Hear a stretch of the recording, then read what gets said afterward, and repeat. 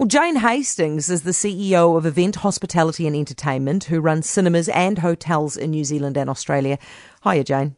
Hi, how are you? I'm very well, thank you. I imagine you're relieved that cinemas are back open post-COVID lockdown? It is great to have cinemas back open and our staff engaged and customers coming to enjoy some school holiday films. And so are people coming back at the level that you would have expected, in a pre-COVID world? Well, we've got a good test of that actually, because Trolls 2 released in New Zealand and it hasn't released in Australia. And so that was the only new release we really had out for families, and it's exceeding our pre-COVID targets. Wow. So that's a good sign.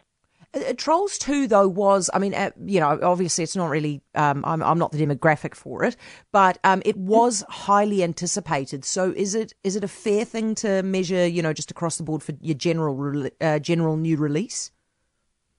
Look, most definitely. Because, we measure the cinema business, is about big blockbuster films and the highly anticipated films, and then you have your mid-range films. And so a good indicator for us is we wanted to see that those top-range films are going to perform like they did prior, and we've seen that. And we actually also did quite a lot of research. So we spoke with over 20,000 of our Cinebuzz customers across Australia and New Zealand leading into the reopening of cinemas. And in that research, 83% said they intend to return to cinemas within 3 months. And we had done a lot of preparation for COVID practices, which of course we're applying in Australia and no need to apply in New Zealand. And that was just to give that sense of confidence. But people want to go back to the cinemas. There's always pent-up demand, and it's an affordable, day out or night out.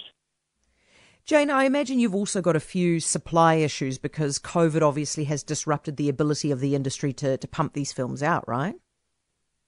It has. So basically, they're a global release date. That's the simplest way to put it. So the studios in the US, they want the domestic US market open and they want a percentage of international markets open. And so the major releases, you had already seen that you maybe have heard that Tennis has moved a couple of times, the Christopher Nolan film, Mulan from Disney, actually a New Zealand director, Nikki Caro, which is important. That's moved a couple of times. The good news about that for the industry is that the studios are moving them and it just makes our forward lineup look stronger. But they're waiting for a percentage of screens globally to open to support the investments they've made in making those films. What does it mean for you, though, in the short to medium term in terms of business if you don't have these big releases drawing the crowds in? I mean, is it going to be a little bit tough to just wait this period out? Absolutely. So we've had to redesign the way we think. So reduced operating hours. We're exploring all forms of content. So we've got what we call alt content. So we're looking at concerts and shows. We're looking at more of the art house content because there's a lot of films releasing in that area. So there's a broader mix of content. And then we've gone back into older films. It was the 35-year anniversary of Ghostbusters, and would you believe Gold Class sold out screens to a film that you can watch is readily available in your home. So the program is really mixing up the content, and then we're reducing our operating hours where we need to make sure that, that we can get through this period until the big films come. Yeah, really interesting. On the hotel side of your business, you guys made the call to allow the government to use, obviously, some of your venues for managed isolation. Was that an easy decision to make?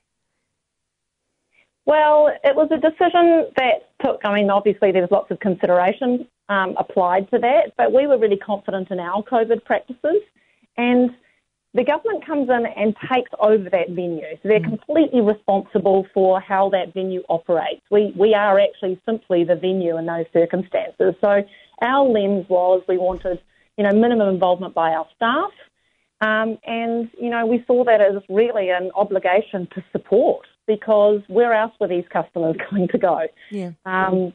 No was not really something that we needed to explore options and feel confident in, and we did, and so we have. Did you consider at all the likely or possible, not necessarily likely, but possible brand damage that could occur? Yes, we did. We knew that was a risk, and again, it's all in how that's presented, really. Are we doing all we can for our customers and our business? Yes, we are. And we're relying on government and the relevant departments to do all they need to do. to protect that brand. But, we're confident that customers understand the scenario. People out there know what's going on. They know that accommodation is required for quarantine guests. So from what we're seeing, there's a lot of understanding in terms of the hotel brand in that framework. Jane, what do you make of the border being shut? I mean, how does that make you feel as somebody who obviously has lived between both countries and runs businesses on both sides of the Tasman? That must be reasonably frustrating. Oh, look, it is frustrating. My family's in New Zealand. Yeah. It's my extended in New Zealand. That to us, travelling between Australia and New Zealand is like travelling Auckland-Wellington. It's like the two countries are connected in so many ways. And so that Trans-Tasman bubble reopening isn't just important, full stop. So what are you guys, what are you projecting forward? I'm just thinking, obviously, your hotels will be, that part of the business will be so reliant on travel going up again. The cinema side will obviously be facing a risk from people wanting to cut back on their discretionary spending. What are your plans in terms of how long you have to be able to cope with this before things turn up again? Oh, look, as a business, I'll give you some context in terms of the picture we're operating in. Right? So we've got three divisions. We've got hotels, we've got entertainment and various forms of entertainment, and we've got the Thredbo Alpine Resort. And within the Thredbo Alpine Resort, we're like the council. We do roads and sewage to operating the subleases and the actual Thredbo ski operation. So, revenue stopped overnight. And we've been through that, and then we had the mandated government closures, and it wasn't gradual, it was immediate. And we've got 9,000 staff in 3 countries. And what we were dealing with is a really complex environment. And across Australia and New Zealand alone, we've got 6 different territories. You've got 5 states in Australia and 1 in New Zealand. And each of the 6 have different governments who had slightly different approaches and slightly different timing and slightly different rules and up to 4 phases to consider. We then need to interpret that across our 3 operating divisions. And that created different operating models. And there's a plural to models because even within that, just picking up on that question, we've got to develop a high, mid and low case for how the testing might actually occur and be able to scale up and down within each of those phases.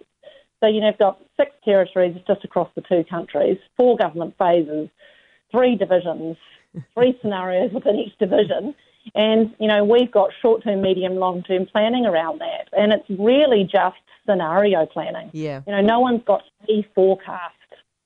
You've got several scenarios, and what we're doing each day, each week is scaling up, scaling down, and just doing the best we can to really adjust for the new environment that we've got for this term.